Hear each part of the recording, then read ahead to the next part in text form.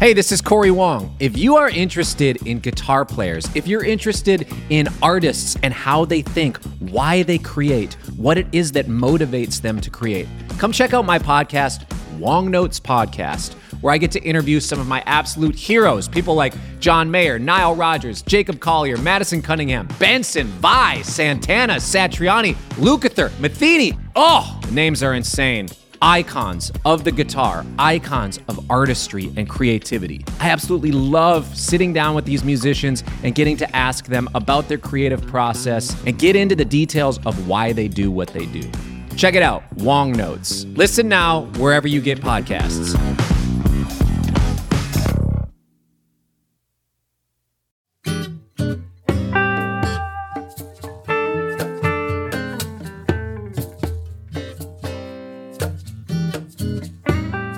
Hey everybody, welcome back to our final episode this week with our guest Mary Halverson. And as you've been hearing all this week, my co-host is Joe Gore. Hiya. And today's topic is one of a balancing act, so to speak, where we talk about how Mary, takes more free-based improvisational ideas and combines them with more traditional, playing over changes, jazz standard stuff. Yeah, some outside guitar players play outside because it's the only way they can play, but Mary occupies both worlds. Even more impressive than that, she shifts between dimensions with great ease. Yeah. She integrates them really well and in surprising ways. And she talked earlier with us this week about free playing in general, but this is specifically about integrating those worlds and how to bring those possibly conflicting impulses to one common musical cause. They can live in the same sphere of influence for sure. If you want to hit us up, you can reach us at chasingfrets@premierguitar.com. So enjoy our final episode this week with the great Mary Halverson.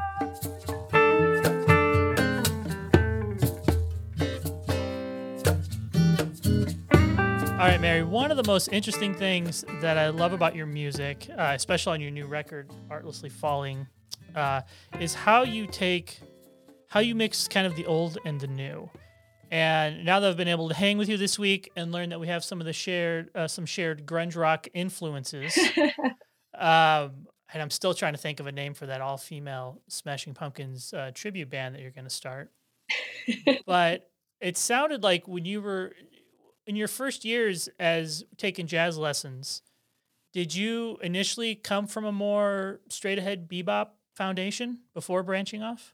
Yeah, I mean, that's what I was studying. I mean, basically when I was a beginner, I was learning jazz standards and chords and progressions. And that, I think about that as sort of what I learned fundamentally and then branched out from there to different stuff.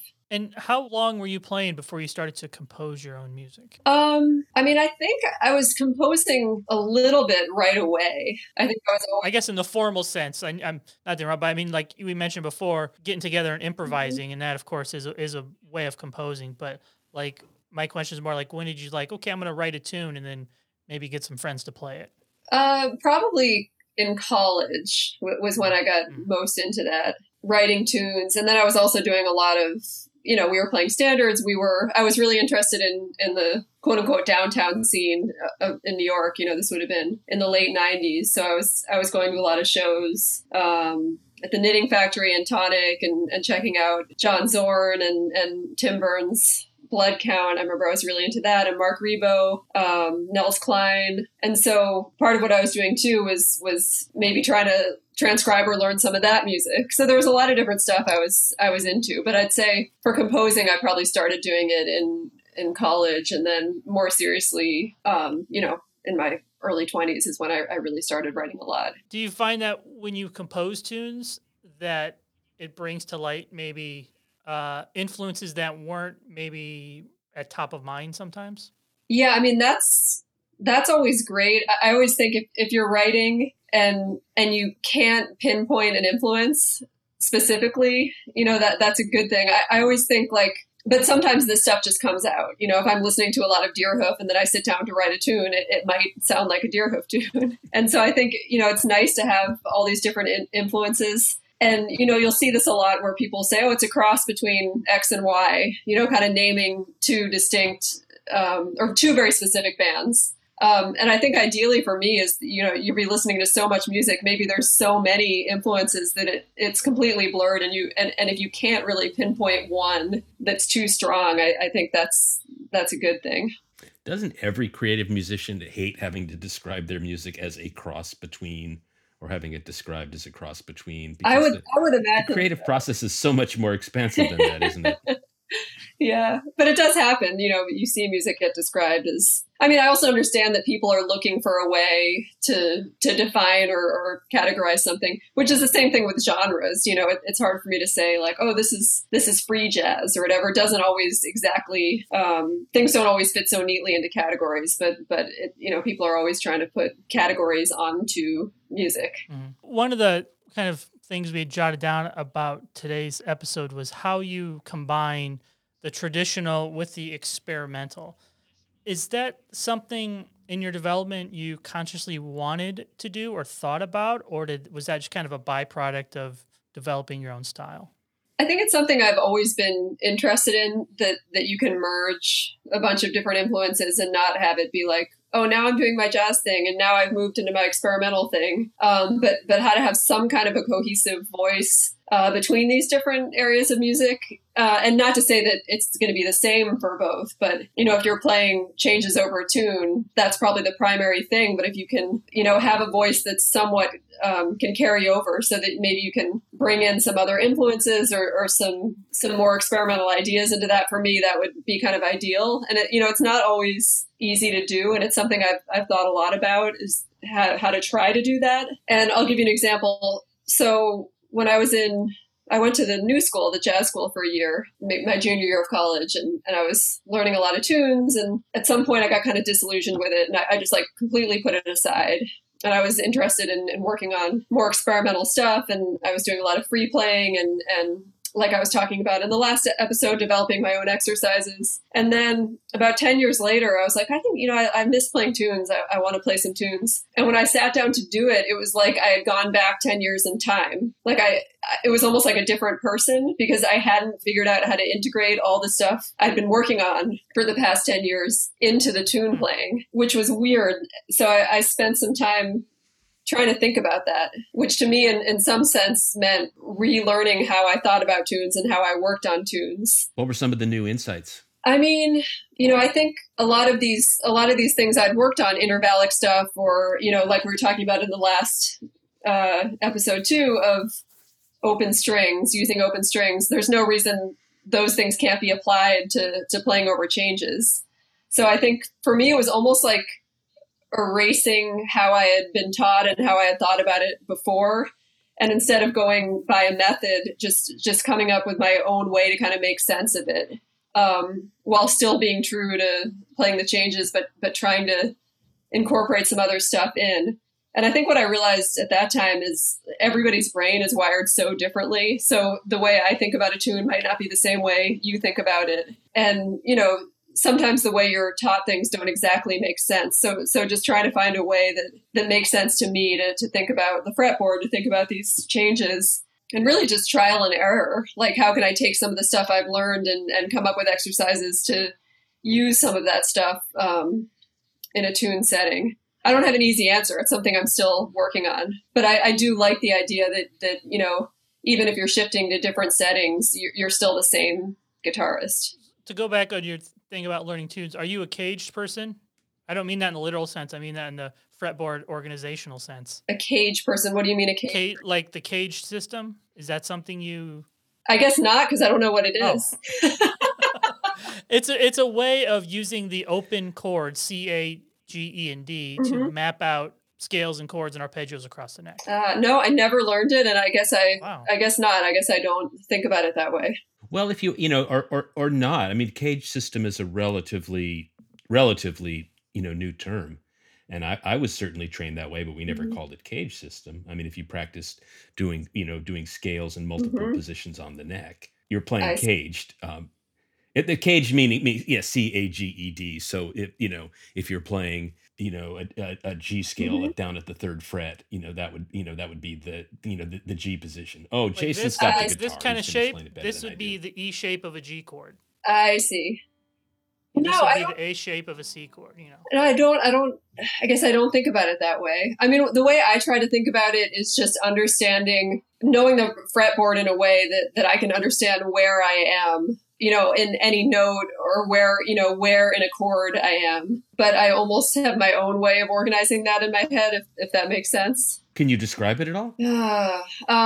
Just we're on video, and you can't. We can see Mary, and you can't. When I said that, she grimaced like you wouldn't believe. I mean, you think intervallically. You've mentioned that several times. Like intervals are probably a big thing of your part of your concept. I do think intervallically. That's true, and I think for me, it's sort of chipping away at learning the guitar neck well. I mean, as we know, there's a million different places you can play the same note on guitar. So just kind of chipping away at learning how to connect the dots, and think about all the different ways you can connect lines intervallically, different ways you can maybe voice the same thing. But for me, a lot of it too is just ear training. The better you can hear stuff, and then the better the fretboard, the freer you're going to be, and then you won't be as confined to patterns and certain positions and things like that. Were you a big transcriber in college? Did you transcribe a lot? I did transcribe quite a bit, yeah. What were your favorite people to transcribe? A lot of horn players. Mm-hmm.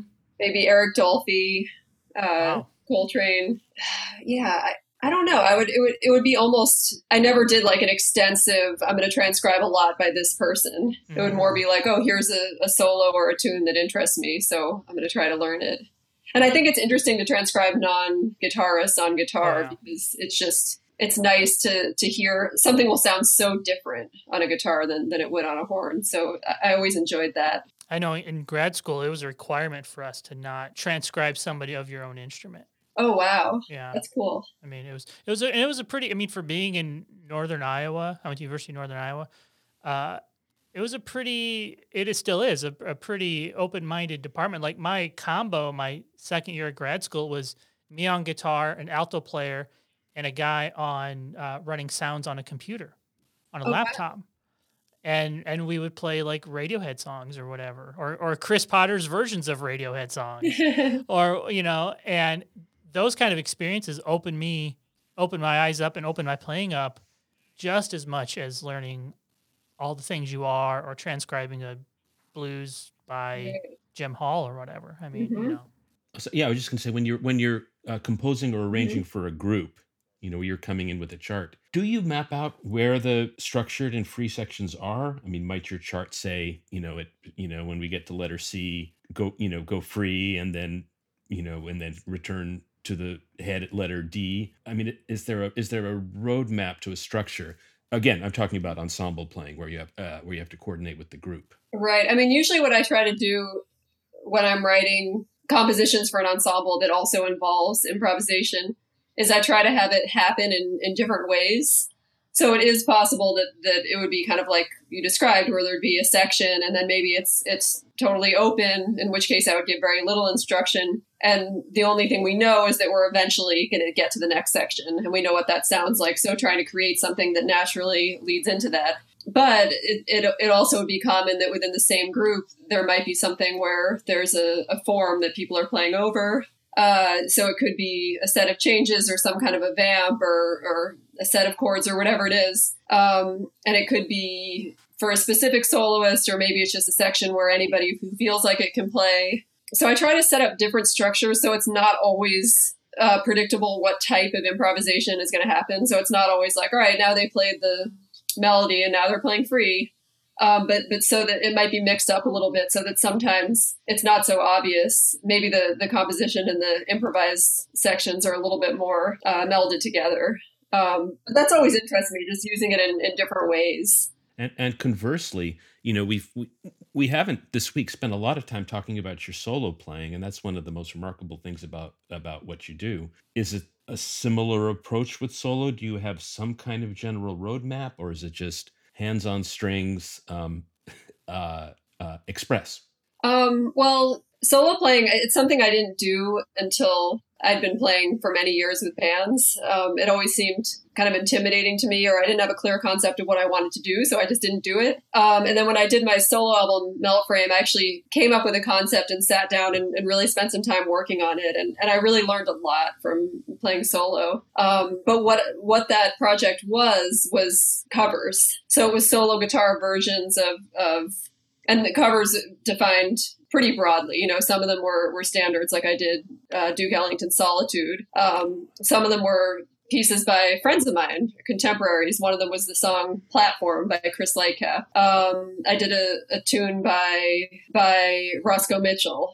So it was all kinds of different stuff. And within that, I tried to have as much variety as possible, actually kind of like I was just saying. So some of them were sticking to the tune a little bit more. Some of them were really using it like as a jumping off point. With Solitude, I really just used the melody and not the harmony. So I tried to extract kind of the essence of the melody and just have that be its own thing. And it was really difficult. I think one thing I learned too through that process was how to leave space, because I would record myself practicing these things and listen back, and I just sounded like a nervous talker, not leaving any kind of breath or anything. And what I realized is it feels so different than you feel. It comes across very differently. So if I leave what I feel like is an awkward amount of silence, it actually sometimes felt like it wasn't enough when I listened back. So trying to really play with taking my time and not being in a rush and not trying to do everything. It sounds like you devote a fair amount of time to reviewing your playing, like listening back to performances and I think with fresh ears. I did that more with solo playing than anything else. I think partly because I found it very hard to have perspective on what it sounded like when I was working on it. So I would record versions of the song and then listen back and think, I didn't like this or that about it, and then try to chip away at it. So that it was something, I found that very helpful, listening back to it. But, I haven't worked on solo playing in a long time. I think because I kind of played the music from that album quite a bit and was ready to move on. But now that we're in quarantine here, I've been playing a lot of guitar and spending a lot of time alone. I've been working on it again, but not with tunes. I've actually just been, for what we were talking about before, basically just playing free on guitar, but trying to create things that feel like songs to me, that feel like I'm creating structure in the moment. But that's something I've been working on. It's possible I haven't thought specifically about it, but I might do an album at some point.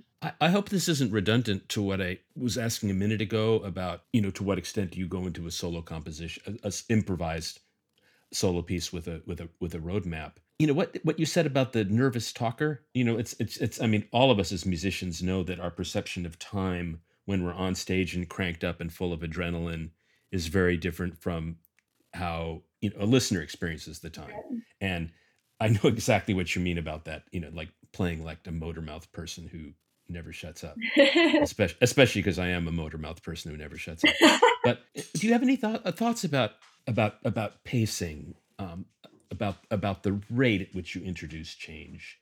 When I hear Derek Bailey play, it's a new sound every second or two. I mean, it's incredibly dense interchange of gestures, and things that when I hear some of your solo work, and I'm talking about Meltframe, so I'm talking 5 years back, and it might not even reflect where you are anymore. It's a more you linger with an idea for a while, longer than Bailey might have.